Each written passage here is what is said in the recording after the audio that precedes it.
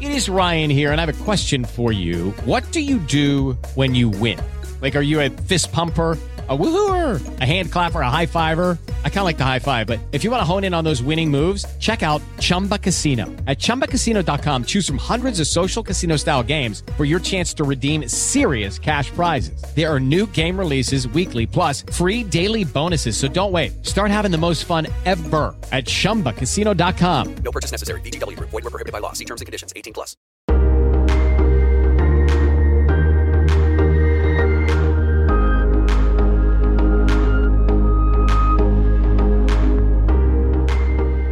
From Variety, celebrating 115 years covering the business of entertainment, this is the Award Circuit Podcast. The reason I wanted to do comedy since I was truly a small kid is because I love watching it. It's one of my favorite things to do. I came up on memorizing comedies, movies and shows and sketch shows and quoting them with my friends. And all of junior high was just doing in living color sketches with my friends. That was it. Quoting it over and over and over and over. Some of it is not appropriate now. But who were we? We were 12. But that's all I've ever wanted. And because of that, and because I've also been a student of comedy, because I'm obsessed with it, I have taken note through the years that a lot of my favorite shit is not the most popular. So when something I make is not the most popular, I don't let it make me feel bad. A self-proclaimed student of comedy, Andy Samberg knows that humor is subjective, and that's okay. I'm Clayton Davis. On this edition of the Variety Award Circuit Podcast, we talk to Andy Samberg about his film, Palm Springs. Samberg talks about the unique story behind the movie's Groundhog Day-like storyline, as well as Hollywood representation and inclusion. Plus, he'll get into his time on Saturday Night Live and how his NBC comedy Brooklyn Nine-Nine will tackle the issues of police brutality and systemic racism this season. Additionally, Samberg discusses his on-screen chemistry with his Palm Springs co-star, Cristin Milioti, who also joins us later in the episode. But first, our Award Circuit Roundtable gives its picks for films and TV shows you should catch up on during this long holiday weekend. Pass the stuffing and top off that gravy. It's the Thanksgiving edition of Variety Award Circuit Podcast. Stay close. Hello, everyone, and welcome to Variety Award Circuit. I'm Clayton Davis, Film Awards editor here today with Janelle Riley. Good morning. Jazz Tankay. Hello. And Michael Schneider. the pause. Jazz is on a delay. She hasn't had her coffee yet or Jazz, something. it's okay to have coffee. It's Monday. It's a Monday before Thanksgiving, guys. It is Thanksgiving week. We need our coffee. So hope as you're listening to this, you're probably people listening to this right now are actually what's the thing that's in turkey that causes everyone to fall asleep? Tryptophan. Yeah, exactly. So Food coma? Yeah. we're already there. It's like we've already had our big Thanksgiving dinner. So now let's talk turkey. Boom. Oh man, this is why you are who you are. Every week without fail. I am learning so much from you, the masters of film, about what's going on. I feel much more in tune with the film season. So I thank you for that. One film that I know very little about, other than Amy Adams, is Hillbilly Elegy. So Clayton, what is that? What is that? That is such a good setup. What is Hillbilly Elegy and why? What is this thing? Oh my God. Hillbilly Elegy is based on the biography of J.D. Vance, a man who started his life in a very, very poor part of the country and then became a venture capitalist in the future. It's right on the money with this time and what we're all going through. But the movie, directed by Ron Howard, who I love, by the way. I need to say this with all sincerity. I love Ron Howard. We love Opie. I love most of his movies he directs. This was not his vehicle at all. And I can't tell you whose fault it is. But it's not an awards vehicle. Go ahead. As someone who hasn't seen the movie, so I have nothing to contribute here. I just sort of, how sometimes you see something on Twitter and you have to work backwards to figure out what people are talking about. Why are people upset with J.D. Vance? I've just sort of picked up that people seem annoyed with him. Or is he a Trump supporter? Yeah, I mean, I think he's like a Trump supporter, and his wife clerked for Brett Kavanaugh. So it's just been you know, and that's not really, and listen, contrary to what Twitter believes, that's not why we don't like the movie. It's not of what J.D. Vance contributes in real life. The movie is just not a harrowing story of, you know, people making it, you know, with all these odds against you. I mean, sure, like he has drug problems in his life with his mother, and he gets raised by his mama, Glenn Close, and the story just doesn't. I don't know why it was a story that needed to be told. I don't know what it really garners in terms of like hope and, you know, beating the odds. It just doesn't do that. Yeah, I was just going to say, like, he goes to Yale for, you know, he makes it from being a hillbilly to Yale, and it should be like one of those, oh my gosh, what a great success story, or like, you know, he you know, lived the dream sort of thing. But they show it really early on in the film that this is where he ends up, and you just don't feel for him. And I've heard so many people tell me that if you read the book, his story resonates better. So maybe it's in the adaptation of the story and something got lost in translation. Yeah. The only thing I will say is that Glenn Close's makeup, her transformation is incredible. So it could be a crafts player, it sounds like, but Craft player, for singular. one craft. Yes. Craft, But singular. But yeah, I mean, I think Jazz brings up a good point where, you know, clearly the source material, if it attracted Ron Howard and Glenn Close and Amy Adams and talent of that caliber, there was something there. Sure. But yeah. And I'll say this. I think one of the things I've been dying to like kind of say, and people, it will be out on Netflix by the time people are listening to this. One of the big, like, you know, stakes in the movie, right? Because all about the stakes is him going back home where his mother is on drugs again and being evicted, and he really needs to get to a job interview. And then at the end decides to just go to the job interview. And then that was it. I have a question. Yeah. So I know you do not seem to be a fan of the movie. However, could this be a situation where critics and audiences differ? Do you see a scenario where Glenn Close or Amy Adams gets nominated? Yep. I can see Glenn Close because I think she's just stepping into a really rough race, period. So I think she's going to have that going for her. Amy Adams, which I believe should have went supporting for this because I think it is a supporting performance. I think if she had went supporting, I think her and Glenn Close actually would have complemented each other very well in that category, and maybe one of those two could come out, you know, triumphant in the end. But wait, you're saying complimented rather than competed? Because we always hear like, will they cancel each other out? Yeah. But I think they may have done it. I think they could have done it maybe together, but I don't know. This is going to be a different thing. I think Middle America is going to love this movie, and I think it's interesting also in comparison to Nomadland, which I feel is the white America story told by an Asian woman, like, but is white America being told. Like the comparison between these two are just like night and day, or night and like 30 years back in the past day. It's just I just think it's going to have some trouble. yeah, I was looking at the Rotten Tomatoes difference. I mean, granted, the audience score is only based on 7 ratings so far since it's not out there, but a huge difference, 86% versus 27% on their tomato meter. Yeah. So. Well, I will watch it this weekend and make up my own mind. Well, we already made our minds up when we went to see the movie. That's what Twitter says. I knew it. He admitted it. We walked in and said, we're going to hate this movie. That's how we go into all movies. Yeah. I want to hate everything. So let's switch directions now and talk about one of my favorite stories from the Emmy season, the surprise win of Zendaya for Euphoria. Mm-hmm. I've been watching Zendaya since my kids were watching Disney Channel back when she was on doing what was that show that she was on, the dance show? Shake It Up. Shake It Up. Thank Shake you. It Up. There you go. Shake It Up. Yeah. So we've been seeing the progression of her career for quite a while, and so the next chapter. Talk about it.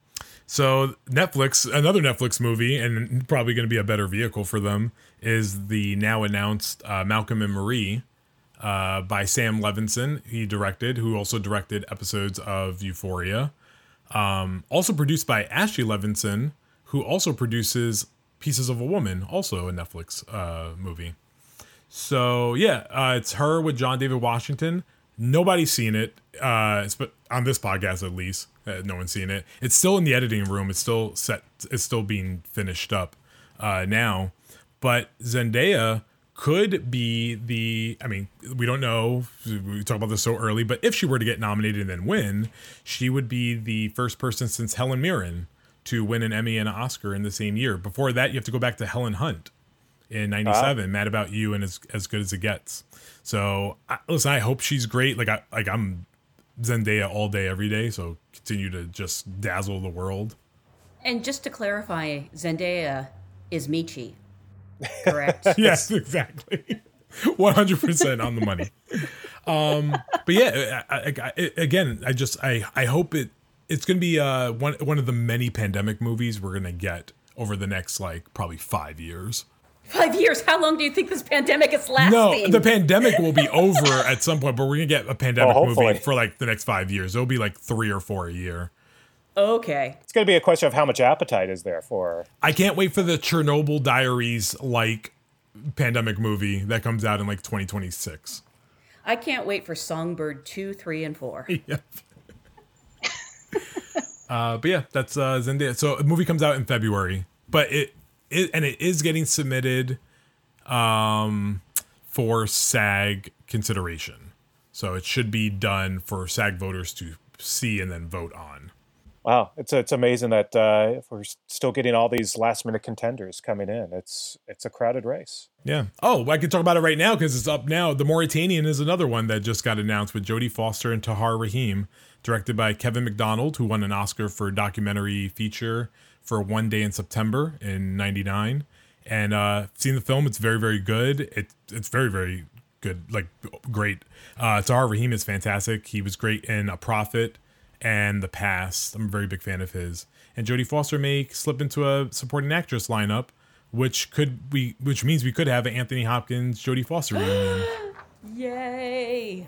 I'm down for it. I just want it. One more thing that we haven't talked about on this podcast yet is, of course, the big news of Wonder Woman 1984 going to HBO Max, and the changing world there, and how that impacts things, if it impacts things.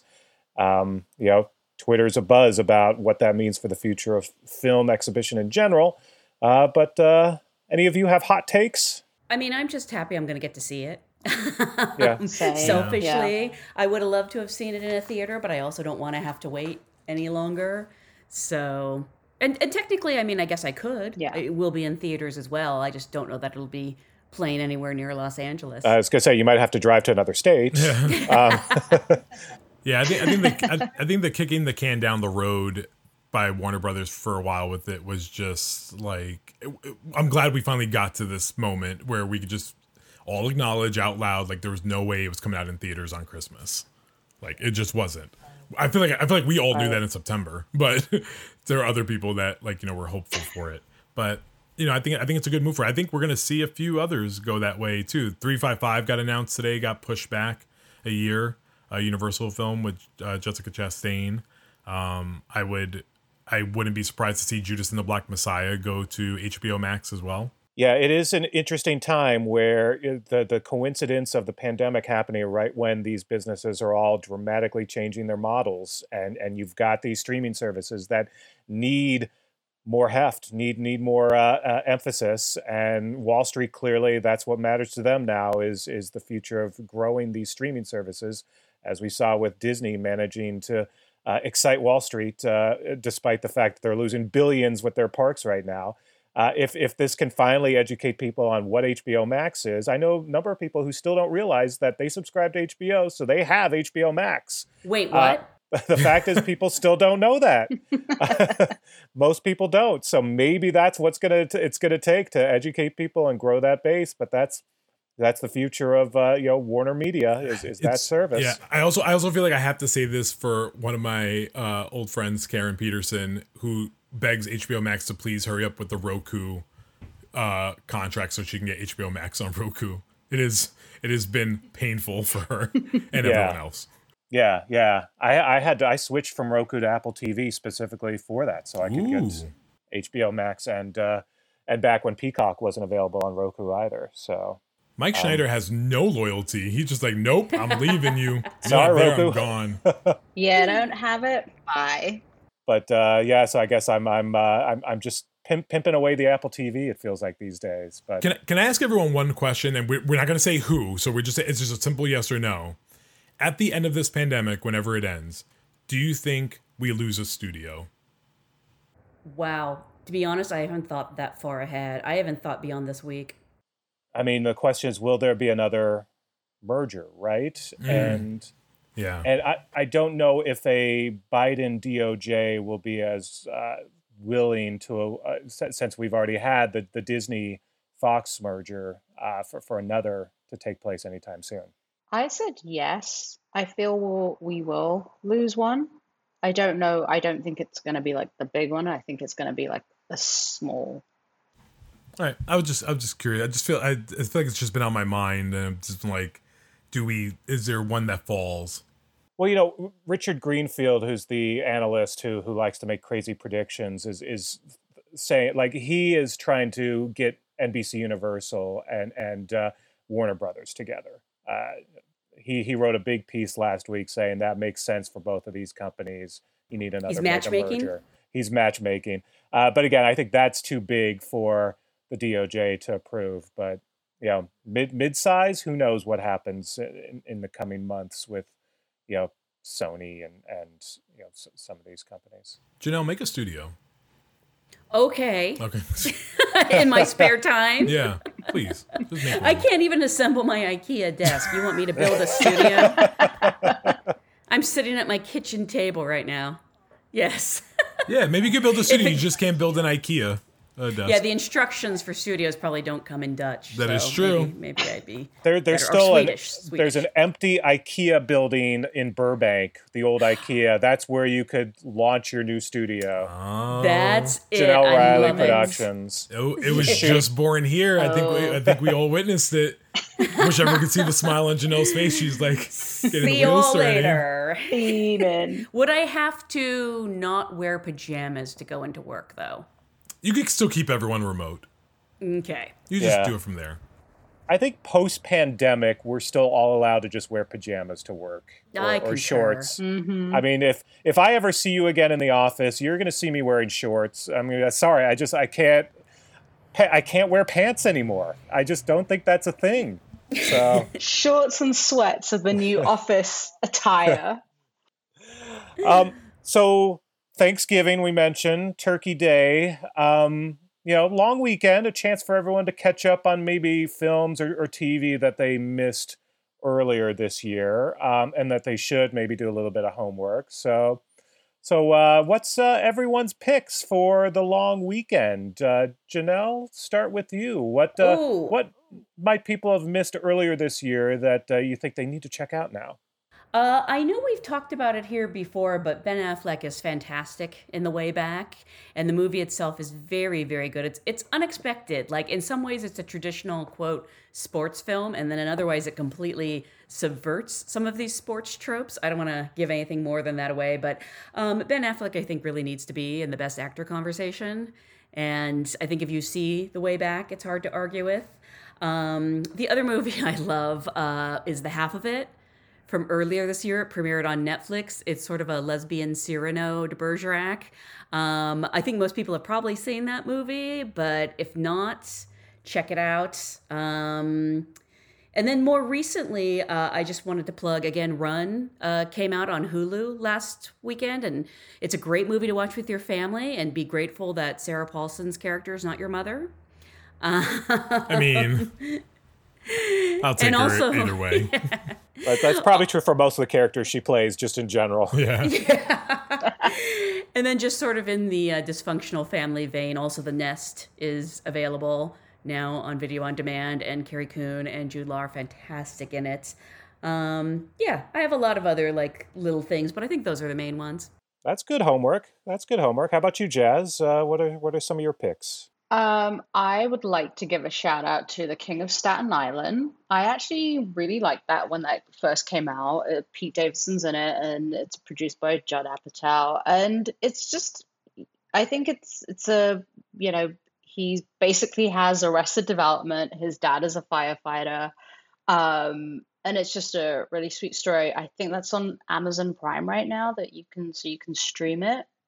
And I love my documentaries, and I do love Athlete A, which was done by Bonnie Cohen and John Chang, and it's about how young girls who grow up to be gymnasts, and this whole scandal that rocked the gymnastic world and the US Olympics. It's intense, but it's a really good watch if you've got the I guess stomach for that one. So those are the two. There's a lot. I mean, I also like The Wretched. The Wretched was a small horror film that did really well at the drive-ins. Visual effects are very good. And it came out, I think, on IFC. Yeah, so those are my three. Sounds good. I'll be greedy. How about you, Clayton? I mean, I've said a lot of them over the last few weeks, but I always have to shout out a documentary first. Like, go watch some documentaries if you haven't. But John Lewis, Good Trouble, and The Way I See It, both from Dawn Porter, which was the first episode of Doc Dreams on Variety. You should watch that interview, but that's very good. I am a big fan of Onward, and Onward like in a very big way that I don't think it should just be in an animated feature conversation. I think it's like my number 2 film of the year. Like, I love the movie. I think arguably maybe like top 3 best Pixar movies. Like, I know I'm gonna maybe be on an island by myself, but I think some people may recognize that. I think people should always expand their palettes. So Invisible Man, I think, is still very good and should be given some technical citations for sound and visual effects. The Outpost is actually very good. It's on Netflix right now. Rod Lurie's film. And Kelly Reichardt is a very particular type of filmmaker, but I always tell everyone to give a movie of hers a shot if you haven't yet. And First Cow is very, very good. And then I'm still a big fan of The Assistant because I think Julia Gardner's incredible in it. Yes, thank you. I was going to mention that one. I think she's great. And Miss Juneteenth, I still will stand by that as well. Nicole Bahari. Was Soul supposed to release this week, or is that No, coming it out was on supposed Christmas to, now? but now it's December. Christmas. Okay, I didn't imagine that because when you mentioned Onward, it got me thinking. But I guess we Yeah. can talk about that at a later date. Yeah, but I Onward, that was the final film I actually saw in a movie theater. You do. Saw it like that weekend before everything shut down. So I have fond memories of that, and it definitely was a tearjerker. I think it's one that I've appreciated more as I've thought about it, and we watched it again since it was available on Disney Plus, and it's definitely up there with some of the great Pixar tearjerkers. I'll go for my pick TV route. We've been talking a lot about TV shows to just feel good right now. Ted Lasso is one that we've been talking about. And then, of course, going back and watching, binging Schitt's Creek. I will add one more to that, sort of the feel good comedies of the year, to sort of make you forget about the pandemic and also forget about the election and politics and everything. And that was Mythic Quest, Raven's Banquet, also on Apple TV. Rob McElhenney and that cast. It's a show that really appreciate now. I binged it early in the pandemic, and it was a nice diversion. They did one of the greatest early pandemic bonus episodes that they shot all on their iPhones, back when that was a thing, and it was a really well done episode. But it's a great ensemble cast, a work comedy. The characters are really starting to be well developed and interact with each other in interesting ways. And I'm looking forward to seeing more of what they do with that show and with that cast. But if you haven't watched it yet, and again, I feel like I'm pimping out the Apple TV this week. I was gonna say, but I can't argue. It's definitely well worth going back and binging and watching to add to the trifecta of just, shows that make you feel good and are fun to watch and are funny as well. So that's my pick to catch up on over the holiday weekend. And we have to say Palm Springs, since Andy Samberg is the guest this week with Cristin Milioti. Absolutely. That goes without saying. If you haven't seen Palm Springs yet, another fine film and a fun take on the whole Groundhog Day phenomenon. They do it in an interesting new twist. So I'll throw that in there too. Well, on that note, happy Thanksgiving, everyone. Happy Turkey Day. Happy. Hope everyone has really filling meals. Exactly. Yeah, I'm preemptively exhausted, so I'm getting that out of the way. All right. Well, thanks, and we'll catch you on the other side with our bellies stuffed with goodies.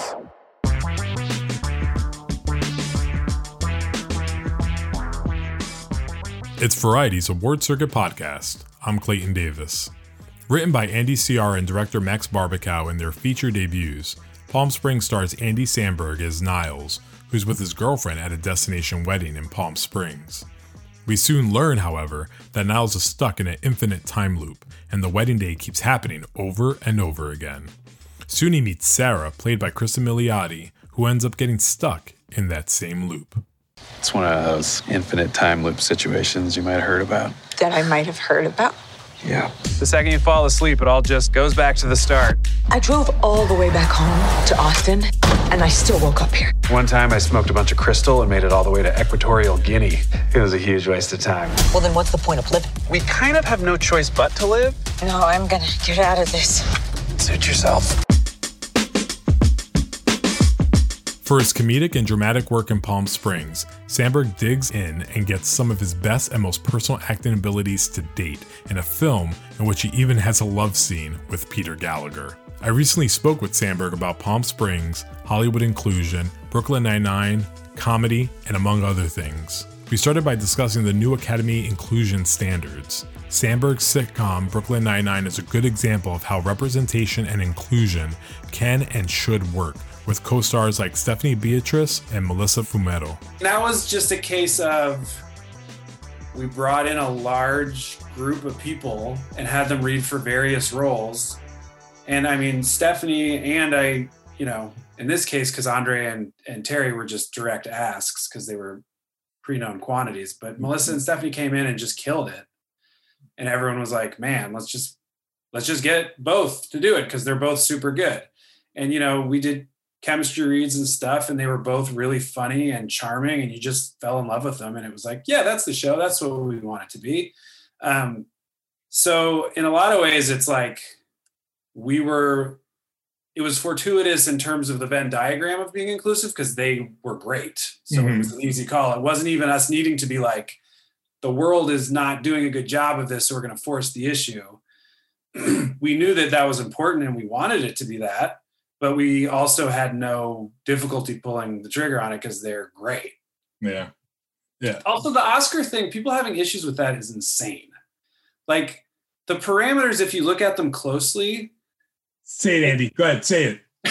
You could have the whitest cast in the history of cinema and still very easily meet them by just doing a few key roles behind the camera. It's people that have problems with it can fuck off. Yeah. I want to be you when I grow up. So let's get into Palm Springs. Okay. All right. So you didn't film in Palm Springs. No. as we know. Yes. For financial reasons. Yeah. It's so boring. Forgive me, anyone listening, because it's so boring. But Our apologies to people from Palm Springs who can tell it's not in Palm Springs. We had every intention of shooting in Palm Springs. It was part of the reason I wanted to make the movie was so I could spend time in Palm Springs. I love it there. Have people been pissed about it? Are they like Palm Springs residents and people who frequent Palm Springs have gone out of their way to mention they didn't shoot in Palm Springs. It doesn't look anything like Palm Springs. And we're like, I know, I'm sorry. There's nothing I can say. Basically what happened was it's a really low budget movie. We got the California tax rebate. It was an LA shoot. And because of that, we had to stay within the TMZ, the 30-mile zone, right? Mm-hmm. That's what the show is named after. I found that out because we produced this movie. And Palm Springs was outside of it. And if we shot a lot of stuff in Palm Springs, we would have lost our rebate. So we had to fake other places for Palm Springs. And we figured it wouldn't be too egregious because most of it is in the desert or at a single house location. Yeah. Or like resort You location. got away with that. Yeah. All right. So that's that super fun story. I'm not a Palm Springs frequenter at all, so I'm okay with that. That's an acceptable answer to me. It's really quite nice. Yeah. Let's talk about you're working the movie. You get to work with Max Barbacow, his first directing effort. Yeah. Andy Ciara, it's his first script. Yeah. And here you are, the veteran guy walking in and being like, I know how movies work. But dude, it's the best thing you've ever done. Like I gotta tell you that, it's the best thing you've ever done. From an acting standpoint, because listen, like there's no comedy raps in it. Yeah, I mean, can you by the way tell Akiva that "Things in My Jeep" is like probably my second favorite song. Like, and I feel like it's such an underrated. No one talks about it. I want the full version of it. I love that somewhere that you guys have. I will definitely tell him, and he will be stoked. Yeah, I love Things in My Jeep. I love Things in My Jeep too. But yeah, go ahead. So how did you how did you get involved? How did you discover it? Like, yeah, what are you doing? It just came into me through my agent. They were like, Jay Gasner, wonderful guy. He's like, there's a script I just read that they're asking if you want to be in and possibly come on to produce. And I really liked it. And I think you would really like it. And I read it that night and I really liked it. He was completely right. Read it in one night. Oh yeah. I liked the idea. He told me the premise and I was like, I want to read this. I'm excited. Yeah. And it was good timing. I wasn't busy. But it was one of those things where, 10, 15 pages in, I was like, ooh, I like this. Like tonally, I'm already fully in. There's already been like 3 scenes that had good shit in it. And it's that same thing where I was like, and I can see myself doing it and not feeling like either there's no reason for it to be me and also that I'm not going to be out on a limb. I know I said that phrase already, but I think that way. I don't want to be out on a limb and then fall off the limb as an actor. A lot of branches. Huh? A lot of branches. A lot of branches. Yeah, you got to stay on the branches that can hold your weight. Yeah. So I was like, I love it. Let's set up a meeting. I met with Ciara and Max. We had a great first meeting, me and the two of them and Becky Sloviter, who was running our company at that time and produced the movie. It looked like they were plucked out of your world. Like it looked like I look at I'm like, how'd you guys not grow up together? Like you look, Max and Andy look like you guys should have grown up together. Like Jorma and Akiva just morphed into something else. They're just younger, but like us. They're into the same shit we're into. They have the same worldview. And luckily for me, they, were younger when we first started getting going. So they were like, hey, you're cool. You've done stuff. We want to get involved and do this with you. So I'm like, I think you're cool. I love your scripts. I'm going to live vicariously through you. Yeah. And, we hit it off immediately and I had thoughts and they liked my thoughts and tonally we were right on the exact same page. Like we saw the movie the same way and all of this stuff I was suggesting, they would have thought of themselves if they knew that they had the latitude for it. They were just trying to keep it really small. And I was like, I just think you can expand a little more. We can make it feel a little bit bigger and add more set pieces and, lean into the rom-com aspects even more. And they were like, great. And Ciara nailed it and with his rewrite and we were just off and running. Awesome. Yeah. By the way, would you say that you had incredible thoughts about it? I feel like I had solid to semi-incredible thoughts. Awesome. I wish that every time I said incredible thoughts, Bolton just like appeared like like Candyman. He's gonna appear in your house, man. So Cristin Milioti, man, you two have really great chemistry. Thanks. you know, even though we've spoken about this, she has not seen a lot of your greatest works yet, but we're training her. We're getting her like set up for your next movie.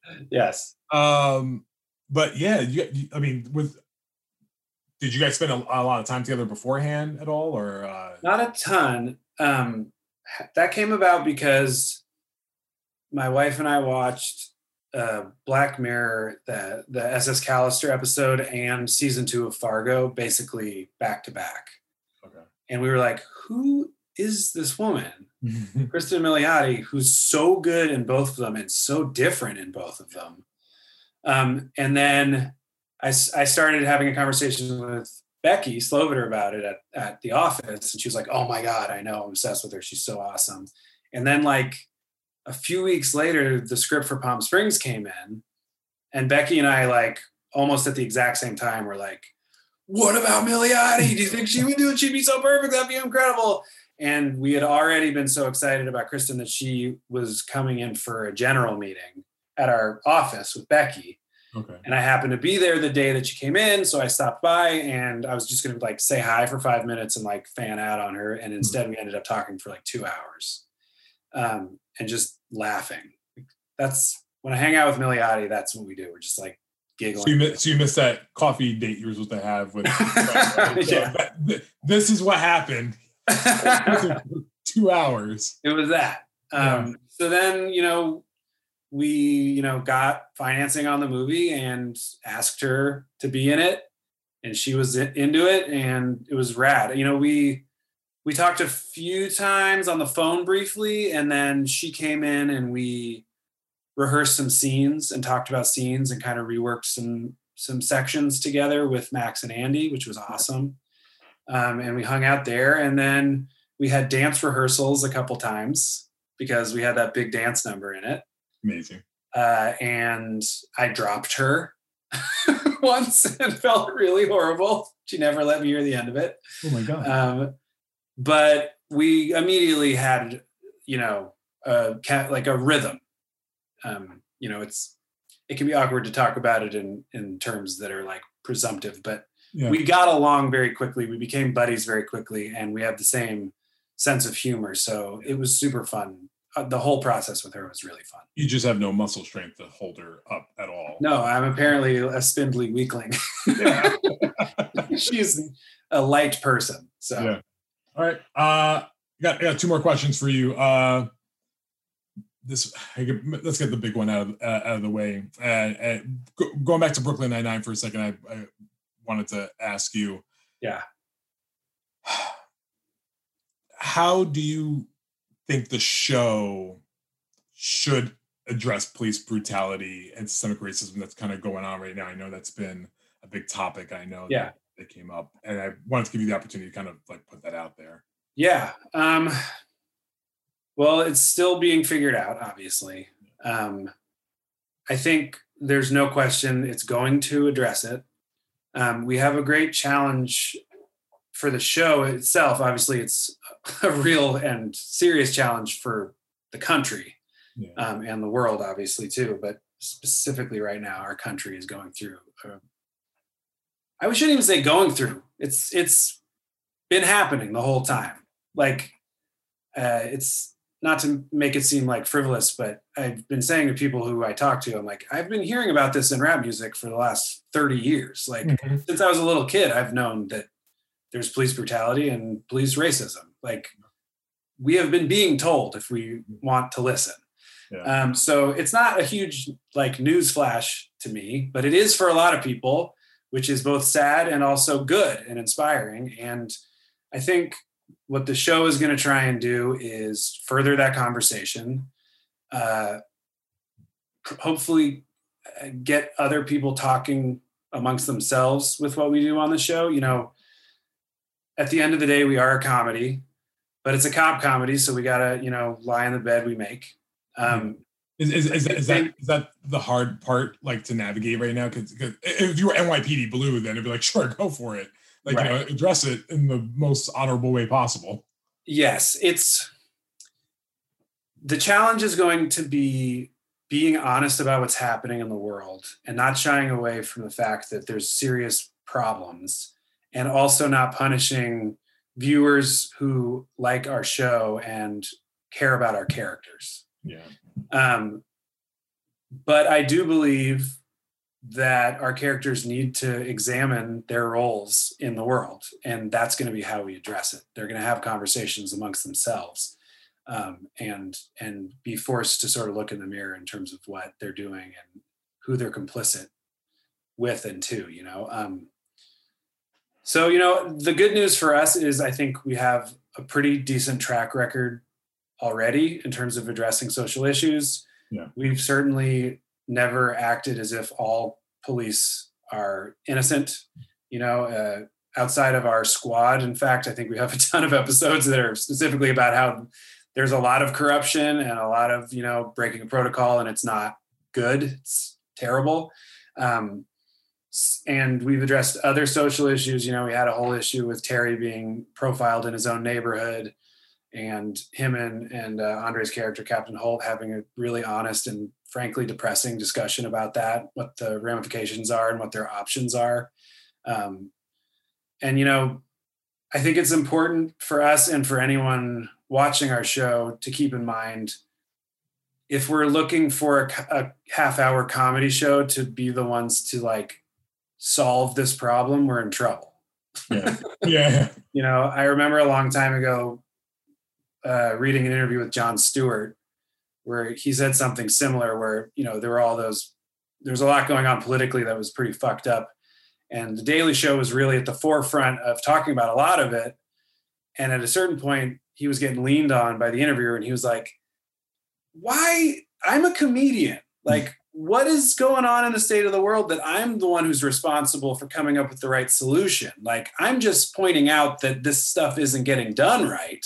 Yeah. So I think that's our job. Our job is pointing out that stuff isn't getting done right, and, spreading the word that we're really hopeful that it can get better, and that we can, put people in office that will make changes for the better, and, just fucking pray. It's a hard time. It's a really hard time.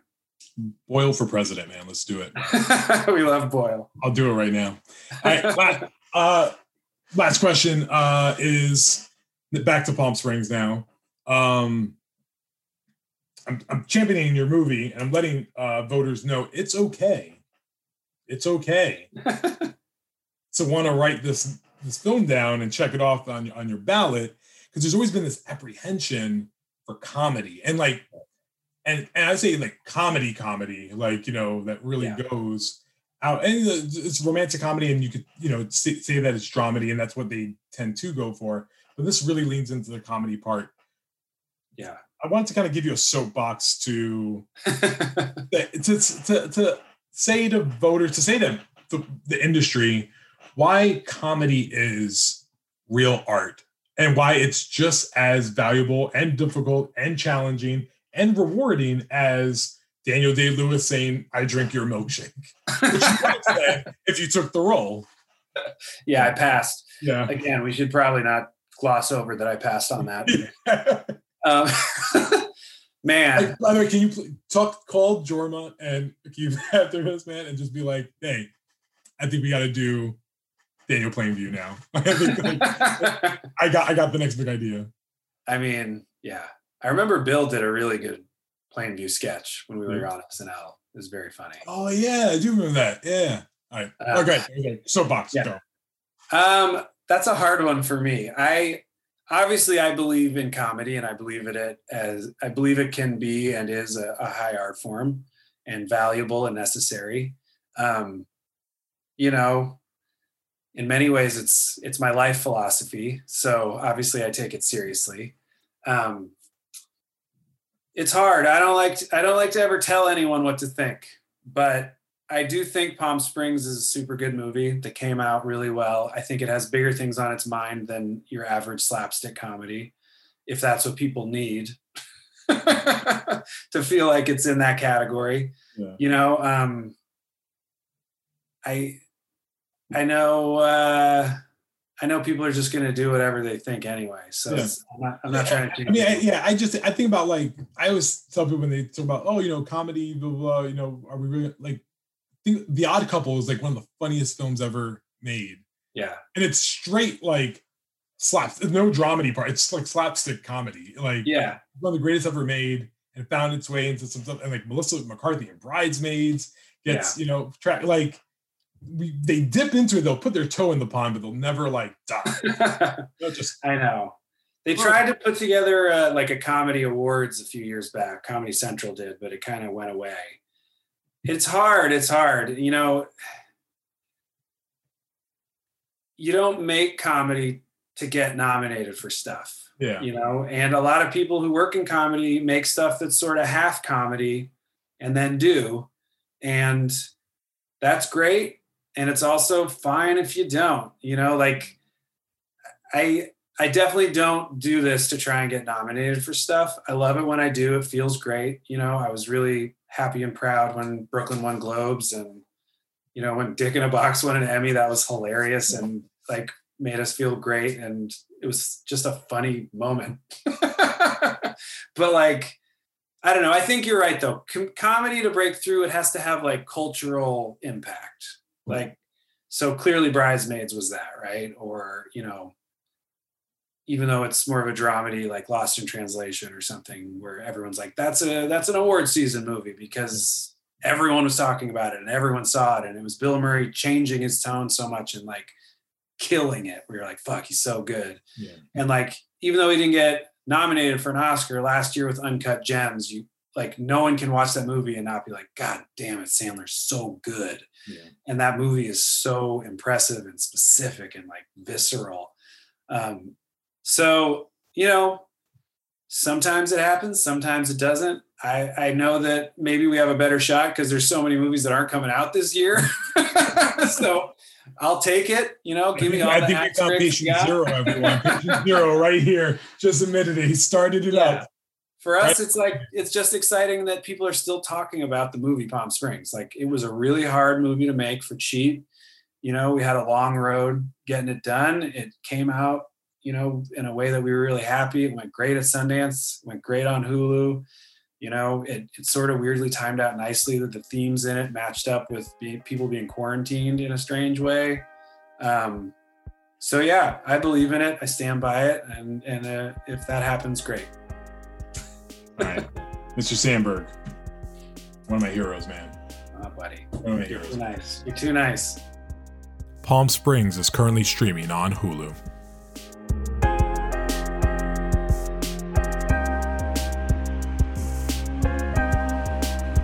Cristin Milioti started out in the New York theater scene, but more recently has been seen all over television, including a role as a titular mother in How I Met Your Mother, and as the star of the Emmy-winning Black Mirror episode USS Callister. In Palm Springs, Milioti taps into the vulnerability of Sarah's character opposite Andy Samberg.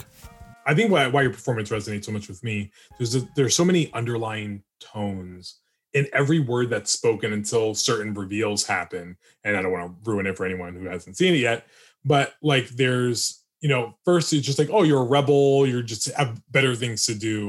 Right. But then there's like, then there's shame. And then there's a feeling of loneliness. And then there's like just this kind of YOLO kind of mentality that goes to, and it seemed deeply personal. And I know that you just mentioned it before, you know, you dropped out of college, to pursue acting.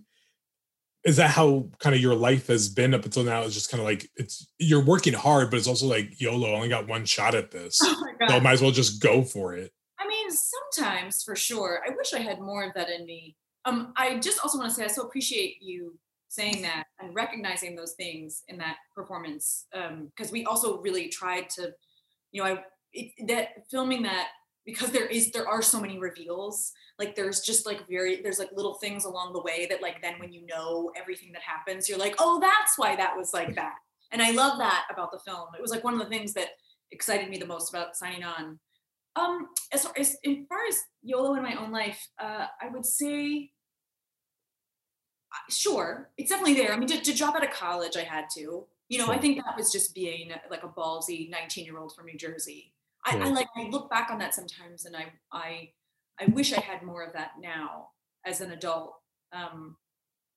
because it's so, yeah, it's, I didn't have like a lot of fear then.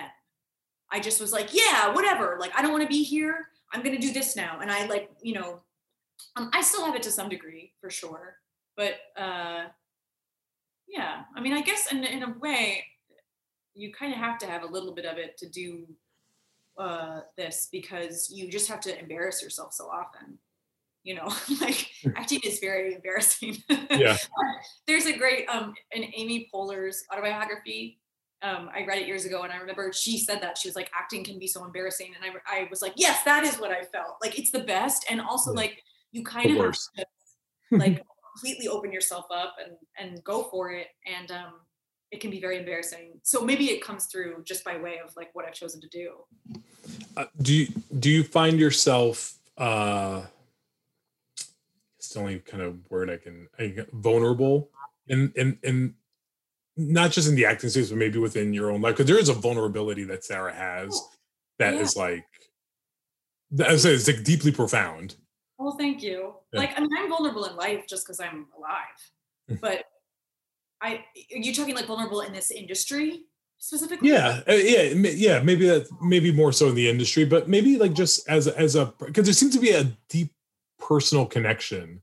Yeah. Between that's why I would say there's like this genre bias about like what comedies can give, and sure, you can see fart jokes, and you can see, you know, Andy Samberg about to make out with, you know, Kyle MacLachlan and stuff like that, you know, and I'm not Kyle MacLachlan, Peter McGallagher. I was like, Kyle MacLachlan was in it? Yeah, I got it. Peter Gallagher. Sorry, they're my Dermot Mulroney and Dylan McDermott of life happens. Yeah. But yeah, you could see that and just be like, this has nothing real to say, but it has so much to say. I mean, that was also something I was so attracted to about it and about her. You know, I think that like what makes the movie so good too, regardless of like how well it's made and how well it's written in terms of like the sci-fi element, was that you're actually seeing people in pain. And I had a director tell me once that comedy is people navigating their own pain. That like, that's actually what, and it's not to dismiss it. Like, I actually think you know, comedies should be played with like dramas and vice versa. Like, I mean, not to put it in that too fine of a box, but like Sarah has so much vulnerability in her, and she's so lost. And there's certainly, I have felt lost in my life too. Like, you know, there are parts of her that, regardless if you're in her specific situation, I think we all really wrestle with shame, just being alive in the world and finding our way through the world. We wrestle with feeling lost, feeling like we fucked up and that everyone else has the blueprint and somehow we didn't get ours sent to us. Like, I do think that it's sort of, her situation is almost like superfluous.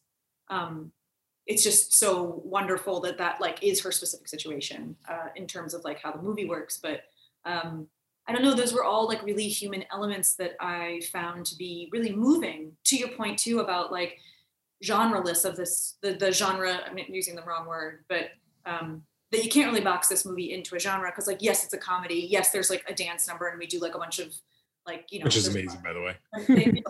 There's a lot of like funny moments, but I found it to be a very zen film, weirdly, about like that you can't run away from your shit. That like, and I've said, when we did like a lot of press for this, you know, everyone was always like, it's a romantic comedy, and I was always like, sure. I find it to be an existential comedy, and I don't know, that, you know, we all experience the sensation of wanting to run from who we are and wishing that if only this thing were different about our situation, everything would be great. And so there's actually like, I thought like, yeah, kind of a zen quality about like, well, if you're stuck in one place, which you could argue, like if you're stuck with yourself, you can't ever run away from yourself. What do you do? Yeah. And I really, and to have that in like through the lens of like a sci-fi weird movie, I mean, it's like my dream. Let's go a little bit into your career, because obviously, you know, I think most notably people will always bring up How I Met Your Mother. Like it's always the go-to stuff. And I'm okay with them talking about How I Met Your Mother, you know, because that's usually what your introduction to the world, but you've been so much more than that. I know before How I Met Your Mother, you were on an episode of 30 Rock, Sopranos, Nurse Jackie, The Good Wife. I mean, you ran the gauntlet through like during the golden age of television. That like at that point, were you just trying to work where you could? Oh yeah, I was just trying to work. I was doing a bunch of like weird off-Broadway plays that, like it's so funny. I did an interview recently and someone was like, I didn't know that you could they mentioned something. They were like that you were drawn to dark material or something. And I was like, yeah, also a lot of what I've done is dark, but also but also I was like, they were like, when did you decide to get into that? And I was like, I was doing it for years, just none of y'all saw it. No one saw it. I was paying attention to me. I was doing it the whole time. I was doing it the whole time for like no money in a black box theater somewhere on the Lower East Side. Like I was doing it for years. I worked a lot with this incredible director, Ivo Van Hove. Did you ever see any of his stuff? He's really experimental, beautiful. He did that Crucible that was on Broadway with Saoirse Ronan. Oh, yes. Okay, yes. Yeah. Okay, so he was like my intro. He's like, I dropped out of college and working with him sort of was like my college, where like you saw that show's brutal. That show's like so intense. And that's kind of how he roles. And I was doing stuff like that for a really long time that, like I said, no one was seeing. And then I couldn't book a Law and Order to save my life. I was told once for a Law and Order that I was too cerebral. I don't know. And too melancholy. But yeah, and I was like, to play a victim? Okay. You're too upset about going through this right now. Give me less. You should be a little more balanced in this moment. Remember, she's a victim that you want to get a beer with. Yeah. No, so I was doing all that to, pay the bills. But that 30 Rock role was sort of the first, that was like the thing that I did that at the same time that I was starting rehearsals for Once. And both of those things sort of, led to that was like a real shift for me. And people don't even know that you were in Once. Like I forget that you were able to be in Once, because Once is like, first of all, everyone loves the movie so much, and then it got to go to Broadway. We're waiting for the Cristin Milioti musical film. You and me both, honestly. I really I want to do one so bad, and I've been like close on a couple. And can I tell you a secret between you and I? So I constantly cast things in my head just because I know you're not supposed to, but I do. Yeah. I have said for a while, because I knew that because you never know who can sing in Hollywood. That's always like the big secret. Like Chris Pine. Biggest surprise of life that he could hold a note. Totally sing. Yeah. Like an angel, beautifully. An angel. Yeah. Couldn't believe it. Yeah. And when I found out you can sing, the first thing that slapped me, I was like, oh my God, I want her to be Glinda in the Wicked movie. Oh my God. Great. Tell them. I was like, I might be a little long in the tooth. You know what I mean? We're allowed to play teenagers so much. I know. I mean, come on now. Well, also you don't age. I mean, you and I are the same generation. We both don't age, so we're like, okay, that's right. A lot longer. I'm all for it. I would love for that part of movie making to be brought back, where Stockard Channing could play a 16-year-old. I'm like, great, I get it. I get why we're getting real 16-year-olds, but yeah, exactly. For something like Wicked, you're like, what if we we're already suspending disbelief that this is a school for wizards. Can't disbelief that I'm a student. Yeah, and it's fine. We can roll with that. Oh, yeah, I would love that. Yeah, but yes. So I'm ready for the musical. Hollywood, if you're listening, those, by the way, are going to actual children. I think. Oh. I would assume. Are they? Because they haven't spoken about it in a year and a half. So yeah. We'll I love playing this game too. I love casting. I'm on a text thread actually about who's going to play what in Wicked. And really. Yeah. Who do you wait? No, you can't leave it there. Who do you have for alpha? No. Well, we do our dream casting, and I forget who my dream casting was will never be what it was. I was like, I was the like, originals, obviously. What'd you say? The originals, obviously. Adina and Cristin are always. I was going I was like, Michael Shannon is the wizard. Who else? There was like, going like, no, I mean, I would have to assume I would assume it would be like Zendaya for Elphaba. If they're smart, that could work. And then for Glinda, I mean, I love that we're playing this game. Right. I feel like there are like a bunch of I feel like I actually have never heard her sing, but like Dove Cameron, right? She like looks like a doll. I don't know. I don't know. Yeah, I don't know if it's the right game to play because I don't know if I would love this game played. It doesn't matter. It's still a fun game to play. Yeah. By the way, I always said, but now they're too old. Samantha Barks as Elphaba and Megan Hilty, which they just let get away from us. Megan Hilty is so incrable. She is like can sing anything. Have you met her?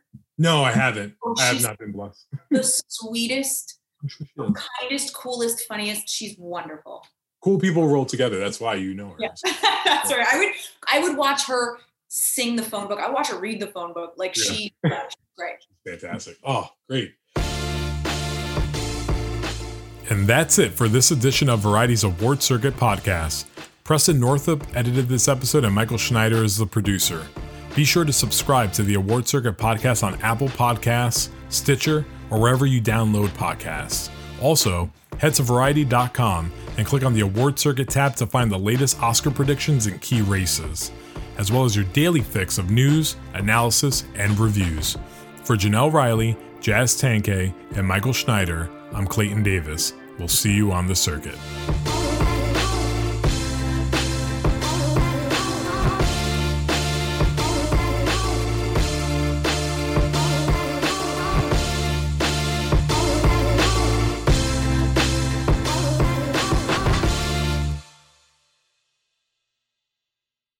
Hello, it is Ryan, and we could all use an extra bright spot in our day, couldn't we? Just to make up for things like sitting in traffic, doing the dishes, counting your steps, all the mundane stuff. That is why I'm such a big fan of Chumba Casino. Chumba Casino has all your favorite social casino-style games that you can play for free anytime, anywhere with daily bonuses. That should brighten your day a little. Actually, a lot. So sign up now at ChumbaCasino.com. That's ChumbaCasino.com. No purchase necessary. VGW Group. Void where prohibited by law. See terms and conditions. 18+.